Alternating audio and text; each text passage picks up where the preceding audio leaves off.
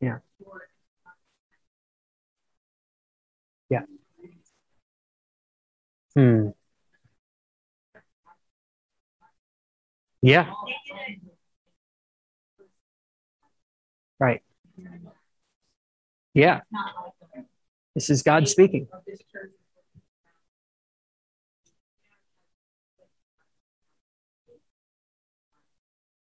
Good. Yeah. It's good to hear.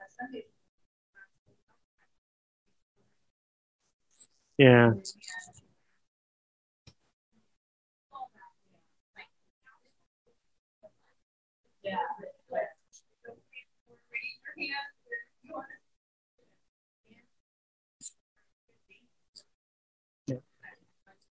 Yeah. Yeah. Joanna. Or yeah.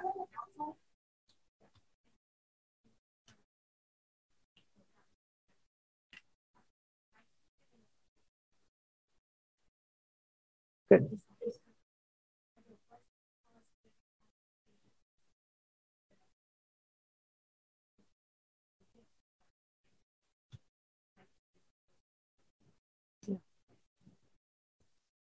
It's okay. Yeah. Yeah.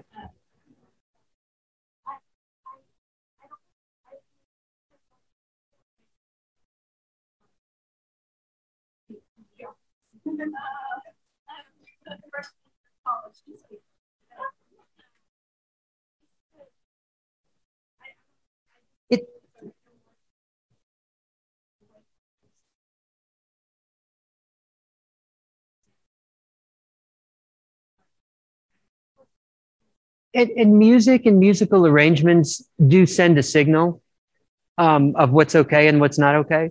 You know, and those are honestly those are culturally derived. They're not biblical, but musical styles and stuff do send kind of a unspoken signal that certain things are okay and certain things aren't. So if you walked in and there was a pipe organ in a big church and we were going, "A mighty fortress is," like you're probably not going to be like, "Yeah, mighty fortress, that's right." Um, so, but if you do the same song in a fresh and new way, in a musical arrangement that is fresh and new yet slightly familiar, it helps you think of old truth in new ways, and and it can foster that. So even the music, I think, lends itself to say certain, you know, this is the kind of church that it's okay to lift your hands in. Yeah. Yeah. Yeah. A good point. Okay. What were you going to say?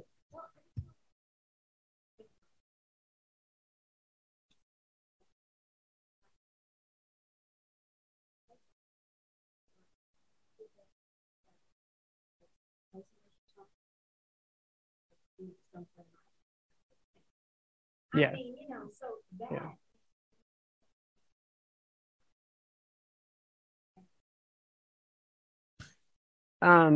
If I'm understanding what you're asking, I mean, like in our church, we don't have like a set of youth songs that are like real crazy, um, distinct from the main, you know. So when Eric has led worship for youth, I mean, he's doing songs that we would do on a Sunday, in the same way that our preaching, maybe the application is tailored to their age, but I think it's unhealthy to to do things that would create among a youth ministry the sense that it's its own church. Like we have our own songs, we have our own preacher, we have our own modes and methods, and it's like, no, if we're going to do youth ministry, let's do it the way we do ministry with everybody, because we realize we're building them into something that's going to last into their future. So we want to lay those foundations early.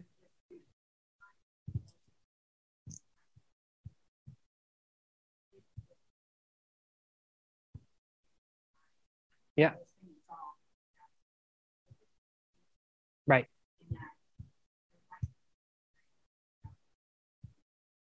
for sure. Yep. Like there's songs that minister to me personally that would not never be appropriate to do on a Sunday morning, and yeah, so there's definitely, that is a unique time that requires a unique. The problem is if you bring the world's system and agenda and styles and lyrics and ideas, and we figure out like how to Christianize blackbirds singing in the dead of night or something. And like on Sunday morning, and we're doing that for worship or something, that kind of, yeah.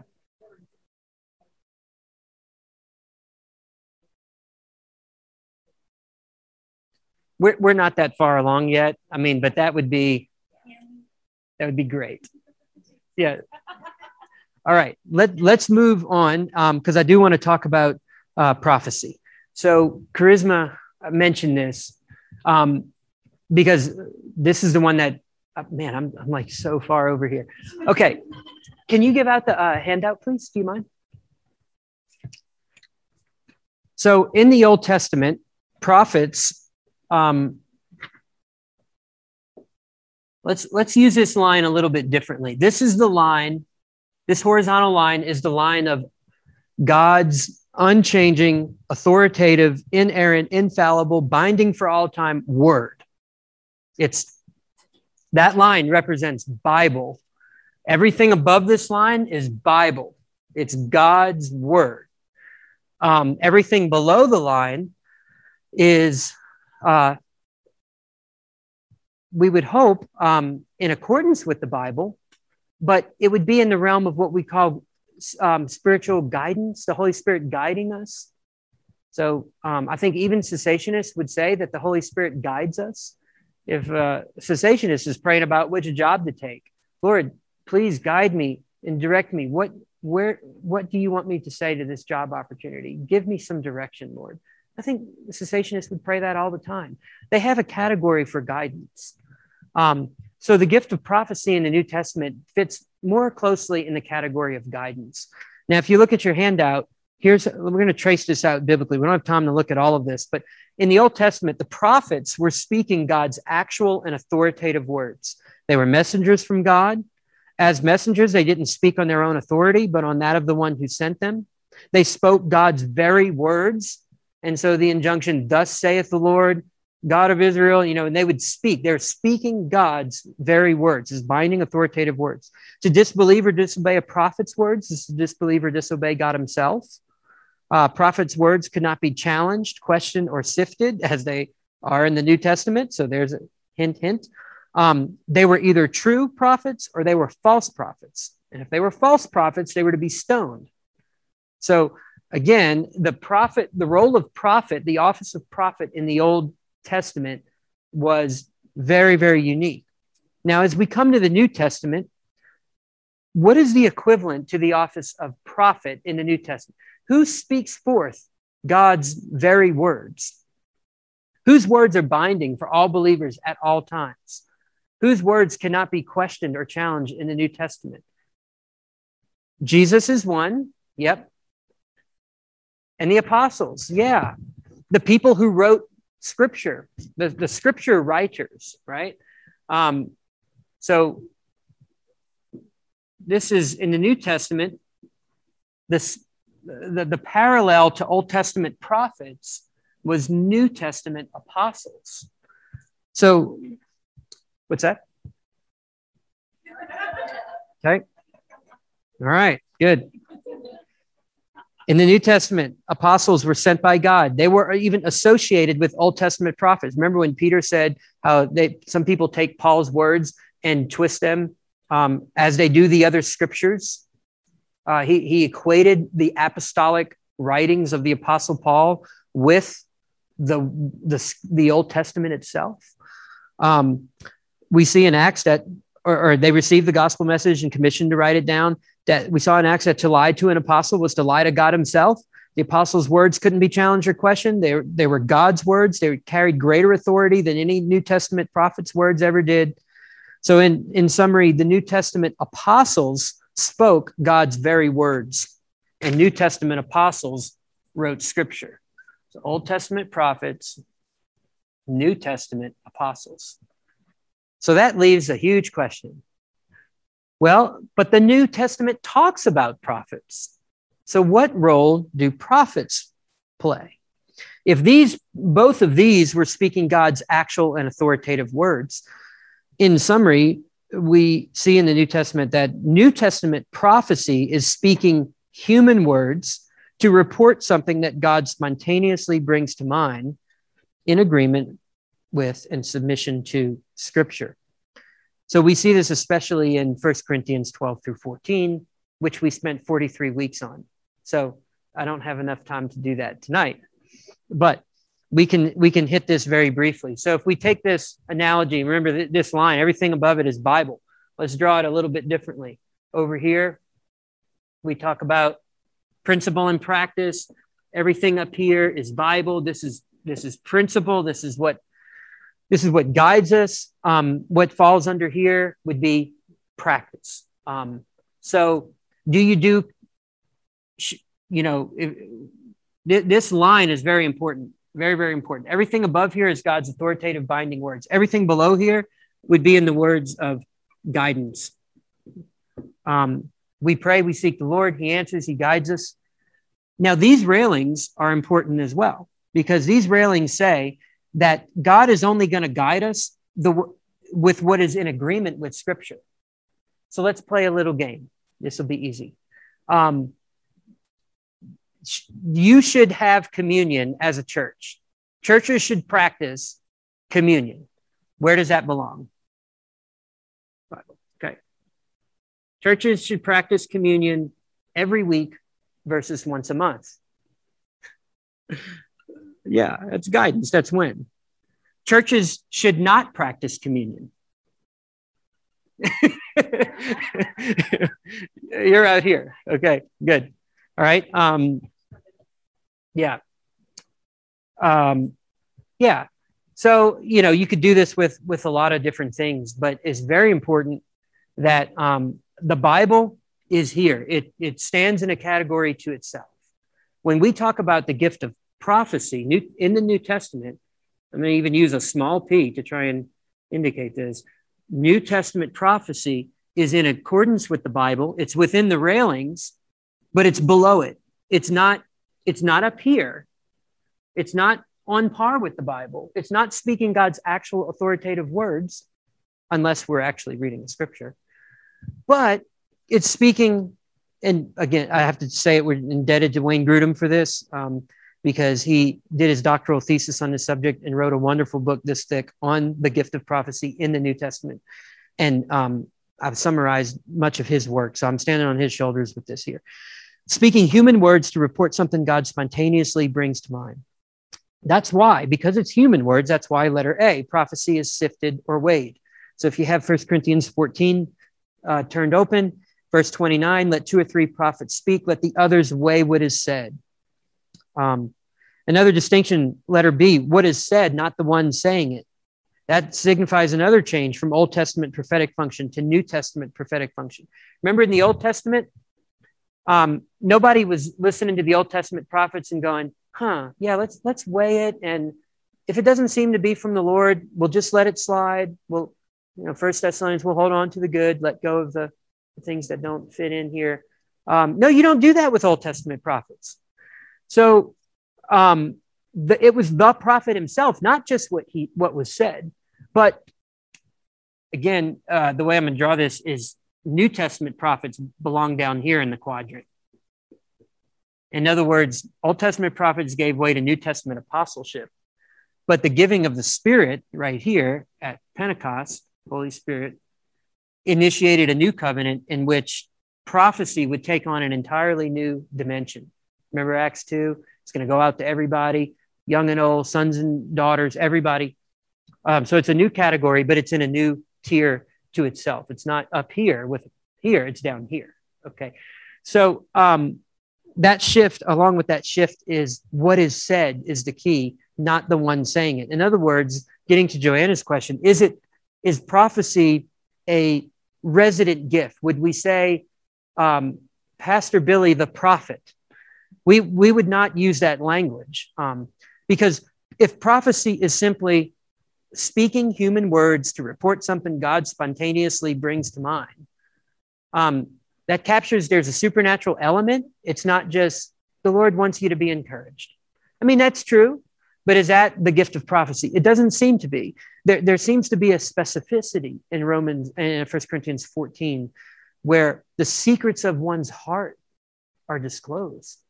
And even an unbeliever says, God is in this place. I mean, there is a supernatural, personal, specific component to this that is unique and beyond just normal. So who can God do that through? Well, he could do it through a variety of people. I mean, going back to 1 Corinthians 12, do all speak in tongues? Do all prophesy? The rhetorical question, answer to which is no. Not everybody, but anybody can.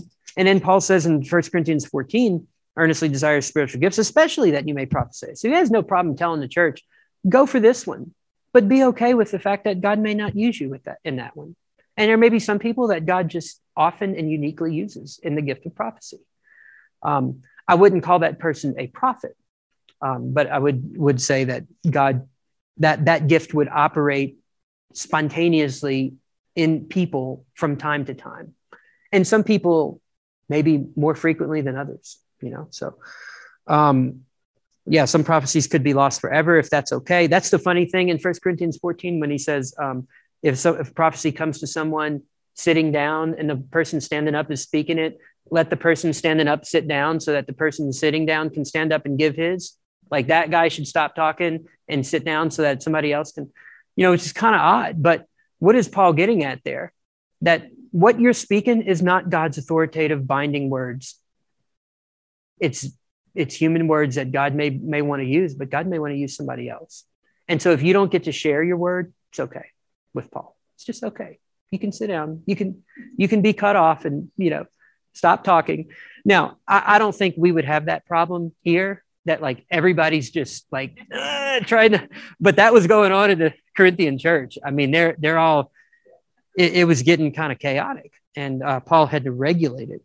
And then especially particular for tonight, letter E, women could prophesy in New Testament churches, but were forbidden to teach or exercise authority over men. All right, just let that sink in. 1 Timothy 2:12, I do not permit a woman to teach or exercise authority over a man. 1 Corinthians 12, Paul addresses women who are prophesying. And you know what he doesn't say? He doesn't say, y'all need to stop doing it because prophecy is authoritative. No, for Paul, prophecy was never authoritative in the New Testament. So that's why he can say on the one hand, well, I don't permit women to exercise authority over men. And on the other hand, he can encourage women to prophesy. Because for Paul, prophecy was not authoritative. So there was no conflict there.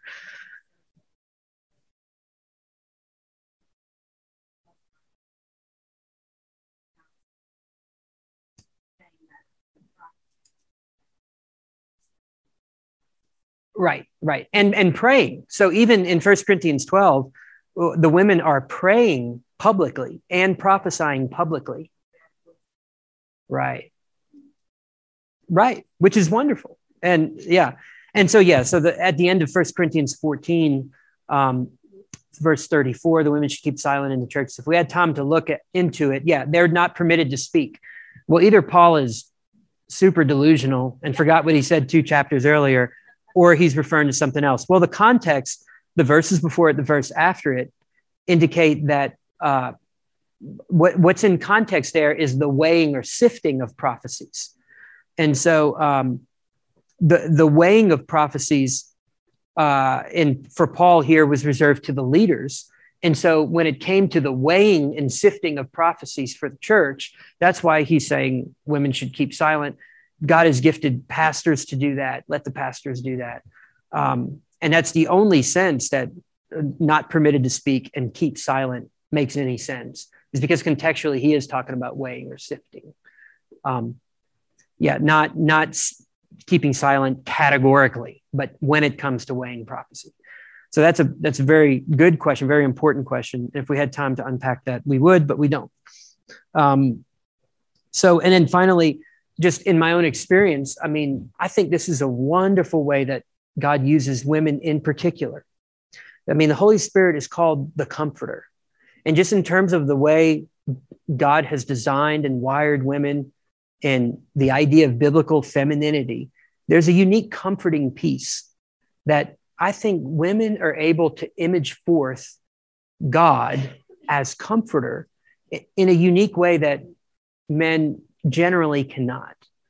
And so if God means to reflect himself through men and women. There are certain ways that God is imaged forth in men, but I think the role of comforter, which is the way the Holy Spirit, a member of the Trinity, God, the Holy Spirit is described, comforter may be imaged forth, maybe even better or best through women. I mean, certainly, the idea of comfort comes through the shepherd, a pastor. God, there should be comfort that is delivered through men, absolutely. But just uniquely, I've wondered, why does, in my experience, it seems that the Lord really uses women in the gift of prophecy. And so that's not, I don't have a biblical verse for that, but just in my mind, I think that may be why, because that's part of the Holy Spirit's role. And so women are more in tune to how God might be wanting to comfort and nurture people in the church and individuals, and express his care and his love and his personal affection for them. And so it's not at all surprising to me that we see women functioning more frequently in the gift of prophecy. And so I'm here to say, fan that flame, fan it. So, man, so much more that we could get into. Yeah, question? Yeah. I'm just thinking about life experience and just as far as the practice.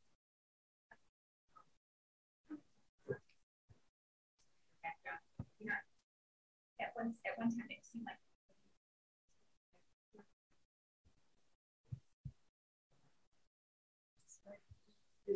whatever, but I think it's probably good. Not so much Right.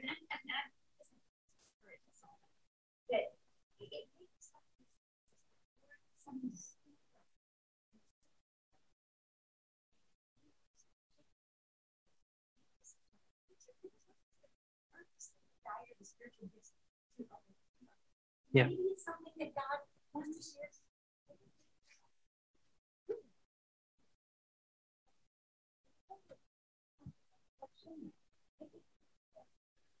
I mean, you have said, it's good point. Spiritualizing all these things. What if it's just a part of our everyday life? With the moving of the spirit on the mind is that which says, hey,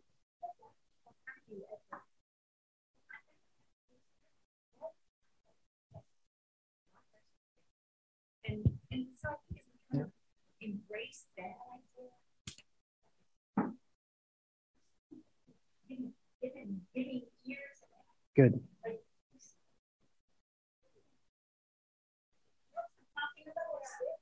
Excellent.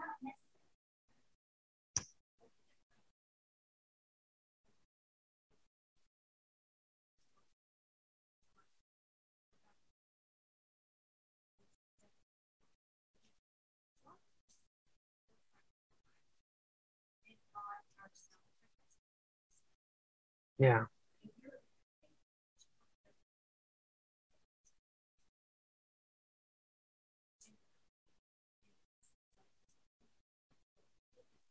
Yeah. Yeah.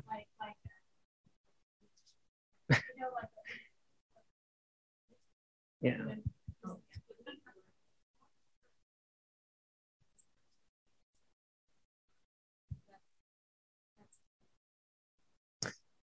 Yeah, that's so 1 Corinthians 14:3. The one who prophesies speaks to people for their upbuilding, encouragement, and consolation. I mean, those are three words to just commit to memory: upbuilding, encouragement, and consolation. So prophecy is not always future telling. It may just be forth telling that God is speaking something that is encouraging, upbuilding, and consolation. And usually, to Jan's point, usually you don't even realize it was prophecy sometimes until after the fact. And then so you shared something, it seemed mundane. Maybe for somebody, it may not be. And then later that week, somebody contacts you and says, that was exactly what I needed to hear. God spoke to me when you said that and met me. And yeah, sure.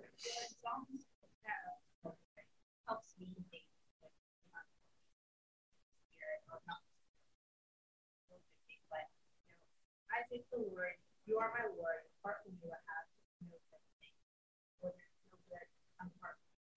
So when I think of that, I'm thinking about there's no good in me apart from Christ. So there's anybody outside of myself, I'm pretty sure there has to do with just the trusting and loving the Lord like that. Good. I mean, just knowing that I am all the time. And Christ, so yeah. encourages me. Yeah, good. And it's like Jen's saying, I mean, not to hyper spiritualize it, because if we wait until our motives are perfectly pure. I mean, I remember asking this to Gary Ricucci in Pastors College. Like, I think I may have a word of prophecy for the group, but man, I'm just fighting, like wanting to be impressed, wanting the guys to be impressed, wanting to be recognized. I want people to say, man, he really has the gift of prophecy. And like, there's all these battles in my heart for recognition, but I think I have something from the Lord. Maybe I don't know. Maybe I just shouldn't share it, you know?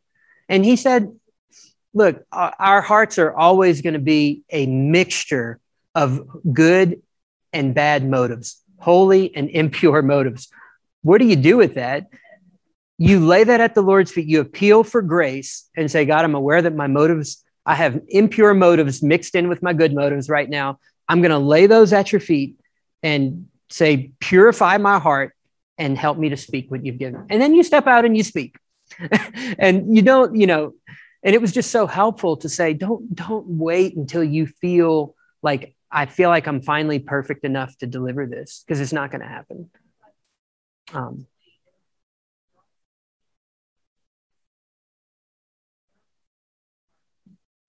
Which is good, right? You're aware of it. Yeah. Yeah.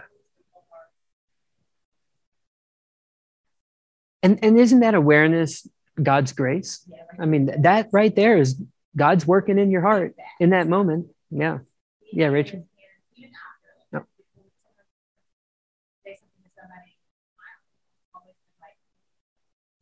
Yeah. Something that was on my heart to do. Mm-hmm. It's like time to be obedient. You have to like let it go. That's her, and you're like, yeah. Yeah, you lay it at the Lord's feet, and you know the farmer plants the seed, and then he goes to bed. Jesus said. So it's you give it, and then you trust it to the Lord. Only He can do what He can do. Yeah, Rachel.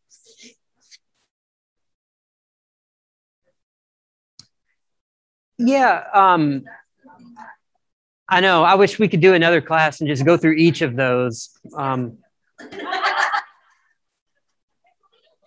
So I don't think so. I think we have to be careful not to parse it too finely. But yeah, I do think they are different. So in recent years, just culturally in Sovereign Grace churches, we used to call it the prophecy mic, but we realize that is inherently limiting in some ways, because it maybe somebody has a word of wisdom, a word of knowledge, a word of encouragement, or a prophecy. It could be anything like that. So nowadays we started calling it the ministry mic. So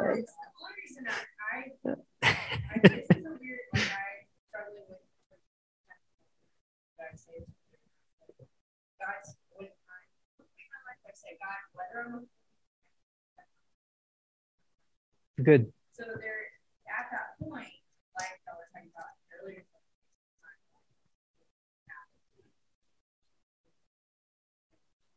But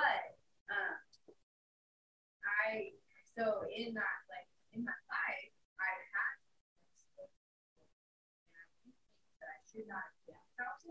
Mm-hmm. Like, right. Someone was an artist. Yeah.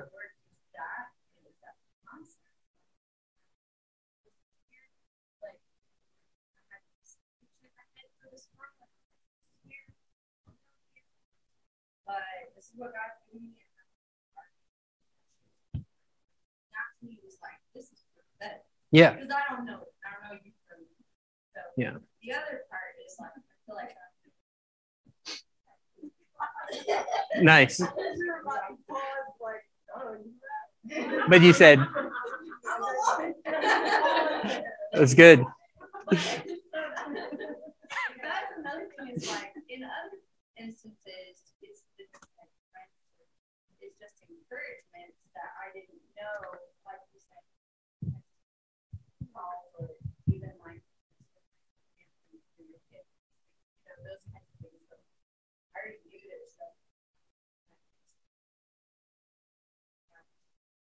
Yep. Is that a good kind of Yeah, I think so. Yeah. Yep. And you know, the Bible doesn't, except for prophecy, it doesn't get super specific on the definitions of the others. And you even have like 3 different lists of spiritual gifts. So, you know, we even need to be careful about saying, well, there are 9 gifts of the Spirit. Well, this list has 6, this one has 9, this one has 13. I think the point is there's a lot of ways that the Spirit can be at work. And that he's at work is more important than that we can identify which one it was.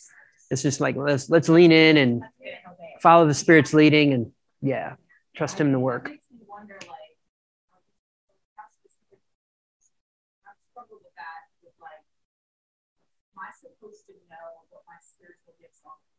Oh yeah, yeah. You know what I mean? Like, I'm always like.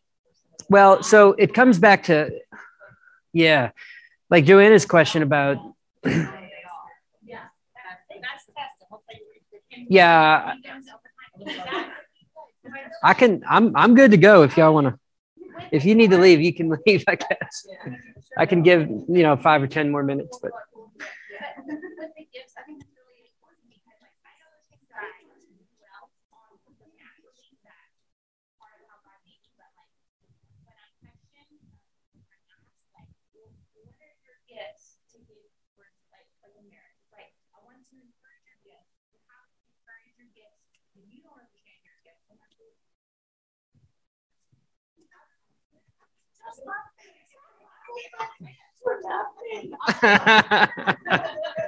Well, no, it's a good question. So, yeah.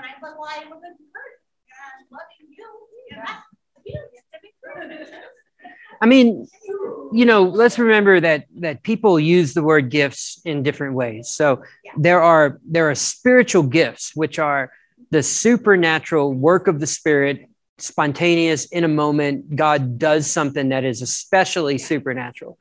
And then, yeah. And then there are just, we talk about ways that we are gifted. So somebody's just a really, really gifted at math, or something. That's not a spiritual gift. I mean, all good gifts come from above, and in that sense, but that's not a supernatural demonstration of power that you can do math well. I mean, some people it is, but yeah.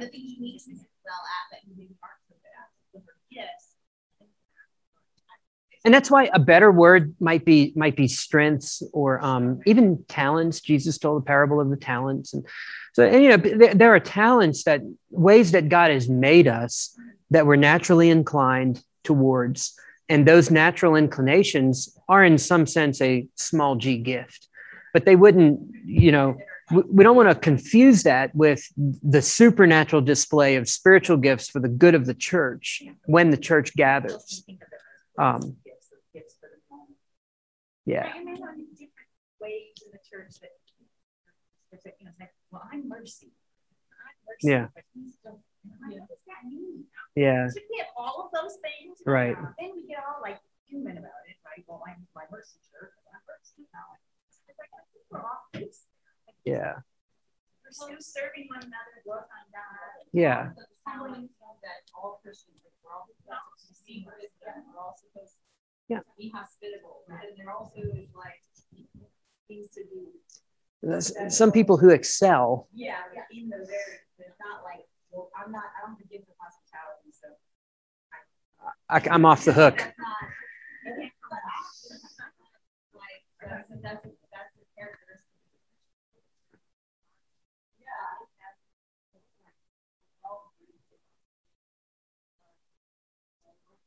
Good analogy.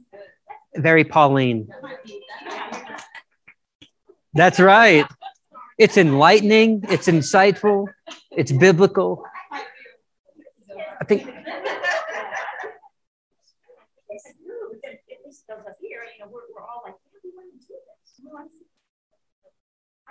I think about our dear friend Teresa in New Orleans. I know it was a secret. Yeah, but it was a secret.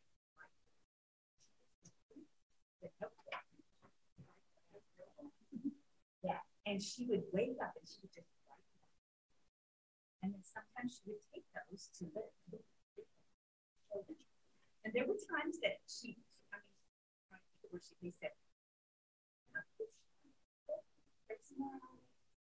and she took it home and she put it on and she kind of edited it and it just was so cool because to me there was a very spiritual aspect of it.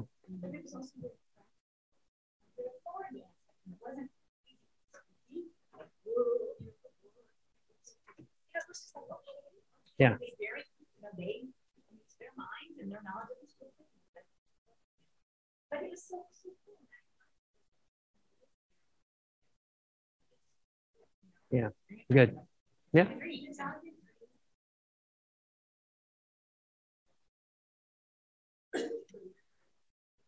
I think so. I wouldn't think it would be normative. It would not be the normal way that he works, but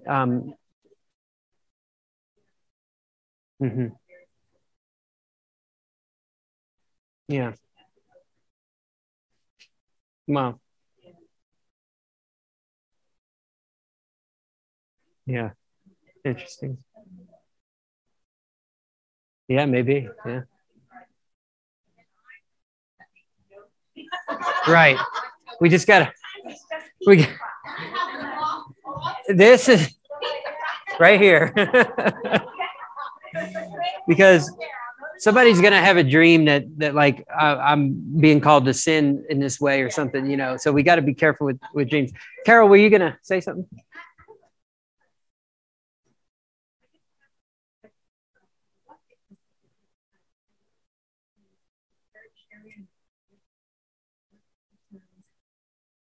Yeah.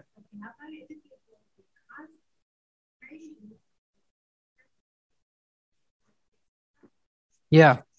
Great question. I'm going to give you this, and we can make copies if anybody wants this. This is my notes on a Sunday school that I did on. Well, I can give it to you. It'll be a start. The short of it is, I was just thinking, does it answer that specific question? Maybe not. There's what I see in the Bible is there's two tongues. There are public tongues, which are speaking forth words to the gathered church, which should be interpreted. And then Paul talks about a use of tongues that more functions as a private prayer language for which there is no interpretation, and it functions privately. So it doesn't seem to me that those are exactly the same. So I think there could be. I mean, I know many believers who speak in tongues regularly in their own private prayer life, but maybe have never given a word. Yeah, I mean, I think when it seems that the pattern in that was what Paul was correcting in 1 Corinthians 14, is that they would speak it publicly around other people and it wasn't being interpreted. And so he's saying people are not being built up. That's why y'all need to get off of tongues and get on to prophecy, because that one builds people up. I mean, that's the argument in 1 Corinthians 14. That verse is the one who speaks in the tongue speaks not to men. Also, that was interesting. There would be someone. Well, and that's why. But it wasn't directed to God. It was like. Yeah, I think. Whatever, but. And then one time I heard somebody actually English, and they were saying, "Oh, bring my eyes, oh, bring my eyes, worship you." My spirit was like, yeah. They were speaking for all of us to God, right? And it was so cool. That's what I believe is the intention of public tongues: is it's extolling God. And it's interpreted as an extolling of God, bringing glory to God. But that as a private prayer language, it would not be required to be interpreted because it's something that takes place in the heart. But in a word that's spoken to another individual, I think Paul would say it should be interpreted if it's being spoken to an individual. Yeah. Because how is it going to benefit them? Some people would say, well, this Glossolalia, yeah. Not everybody. It freaks some people out. Yeah. I mean, I did it, but it's like when you stop and think, it's like, this is a lot of noise. Yeah. Aaron? Okay. Have you not seen that? That we're not in the Bible.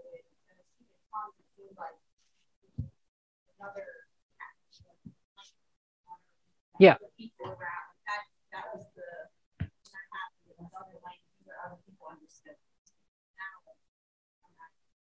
Mm-hmm. Mm-hmm.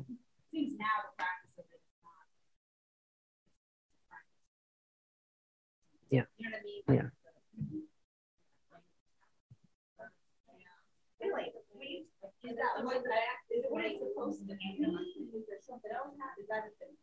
Yeah. So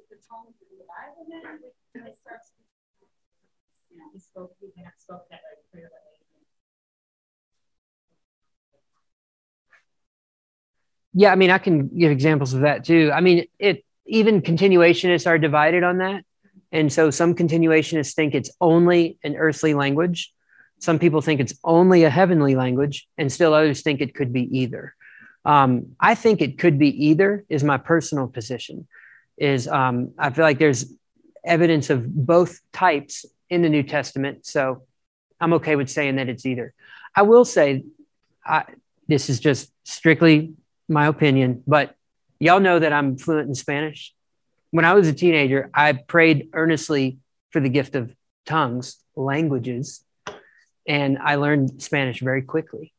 And I've always wondered if maybe that's the gift of tongues, that it's not always, it's not only, this prophetic extolling of God in prayer language, but maybe there's this other thing too of the gift of being able to speak other languages.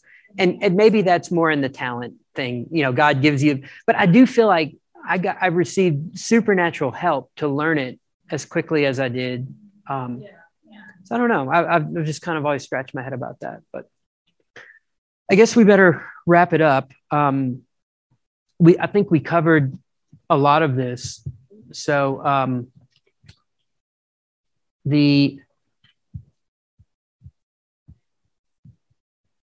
okay. No.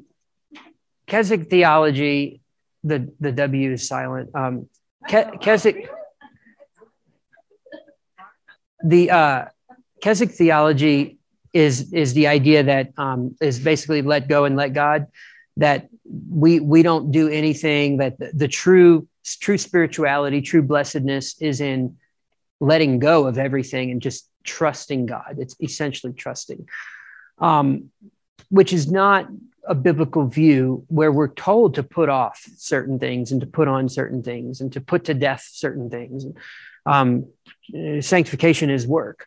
So the reason I put it over here is because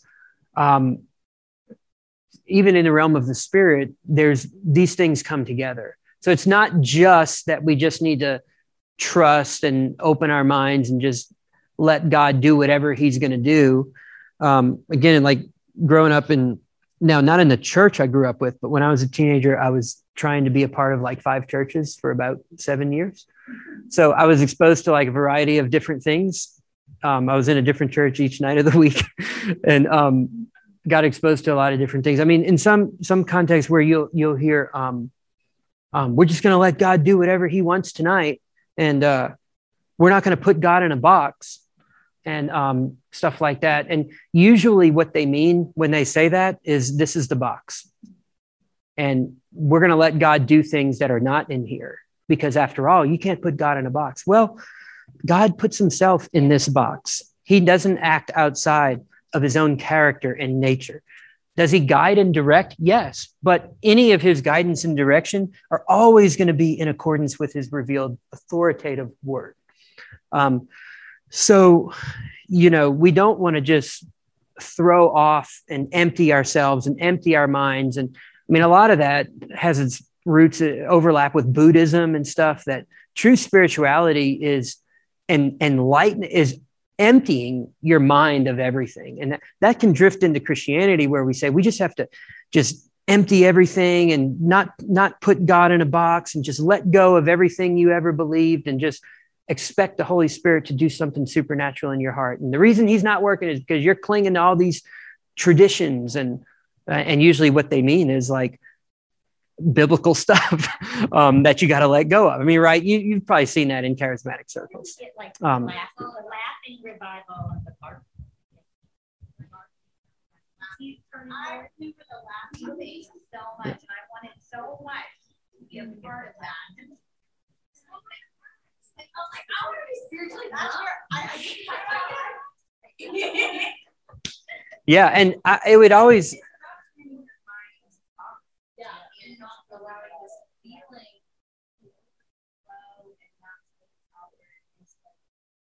Right. Considered myself on Christ, and that comes.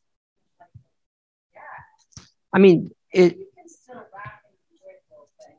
Right.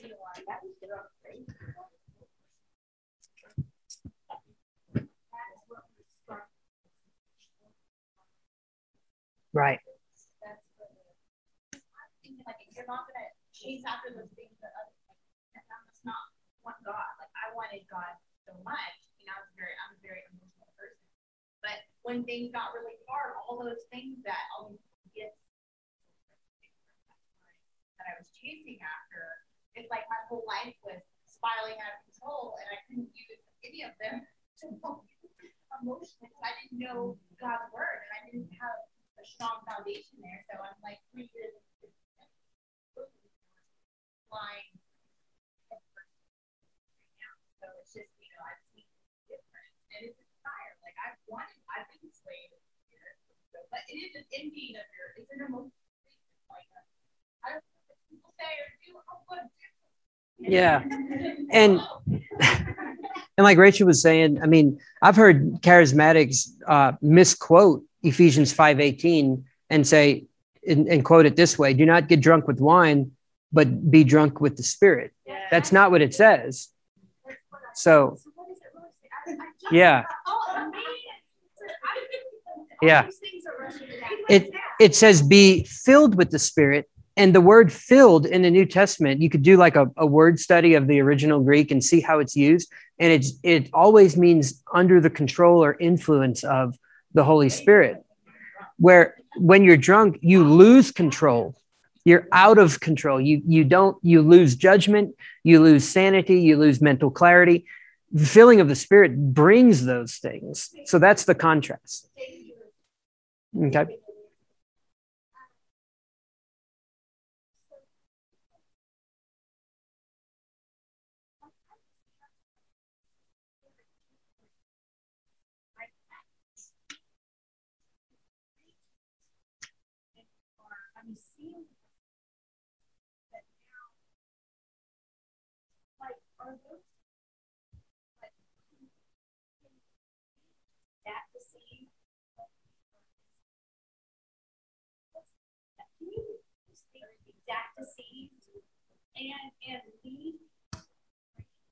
Yeah, I mean that's a really tough one to answer.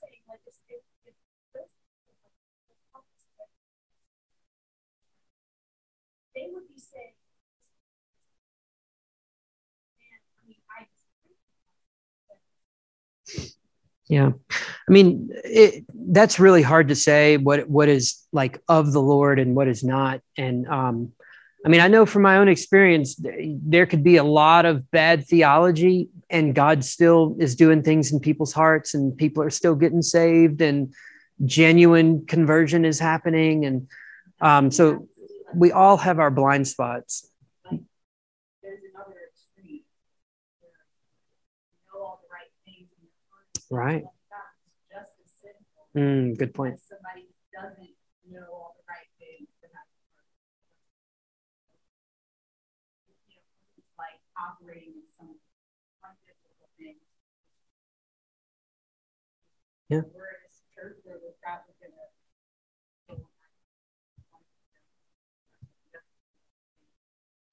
right things. Right.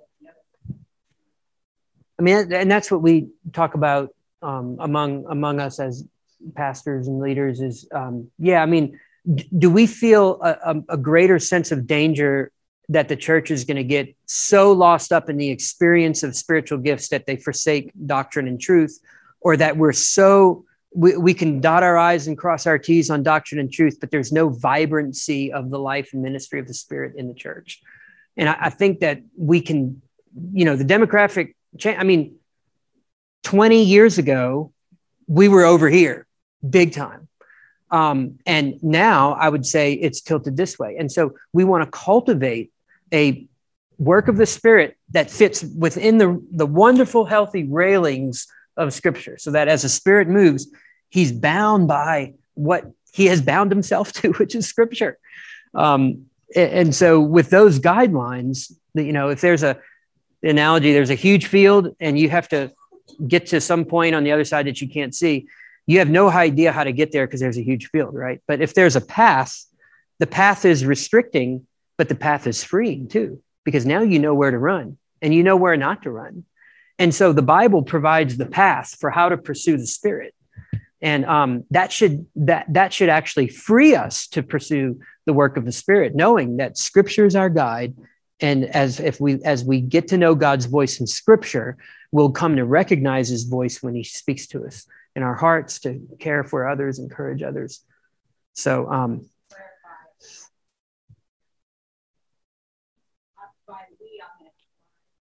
gotcha. Yeah, no.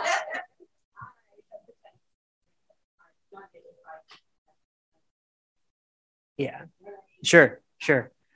Yeah. And so I think what we're wanting to do is say, let's never leave behind our commitment to sound doctrine. And as an expression, if we're really committed to all the Bible teaches, we would actually be pursuing these things greater. And so let's do that. It doesn't have to be like we need to lay aside doctrine to pursue the Spirit. We should pursue the Spirit in light of doctrine. So that I hope that kind of gets to this, so what do? We let Scripture be our guide. We let Scripture be our authority. And when we keep it on that top shelf where it belongs, it actually frees us to say, God, what would you have me speak or share with someone practically on a Sunday morning, individually, in a small group, at a discipleship group meeting, texting them during the week, something. And who knows, you find out God really spoke to that person. I mean, let's be open for that. Let's be looking for that, be praying for that, thinking about that. And I think God, Jesus said the Holy Spirit is not stingy with gifts. If you ask, he's not going to say no. We can ask. I mean, maybe that's part of why it doesn't happen a lot, because we need to just ask and expect him to do it.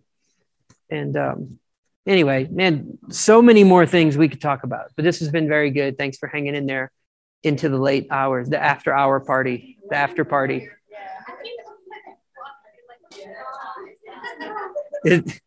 Okay. It closes in prayer. Do you have anything to add?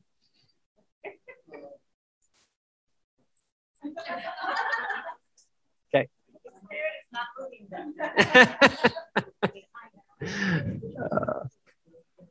Okay. I'll give you this, Joanna. This is, and if anybody wants a copy of this is my notes from a Sunday school class from a while back. What are baptism in and filling with the Holy Spirit? So you could read through some of this. It is.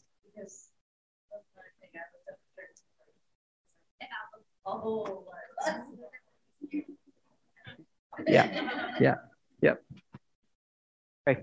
Lord, thank you so much for this time. God, we do pray that you would move in this way, that you would give us hearts that are aware of how you want your word to not just stop with us, but maybe to go through us into other people's hearts as well. And may we be conduits of your grace and the gospel into other people. And we do want to be a people who pursue love and earnestly desire spiritual gifts as an expression of pursuing love. So help us grow in these things, Lord. And we ask for your help in Jesus' name. Amen.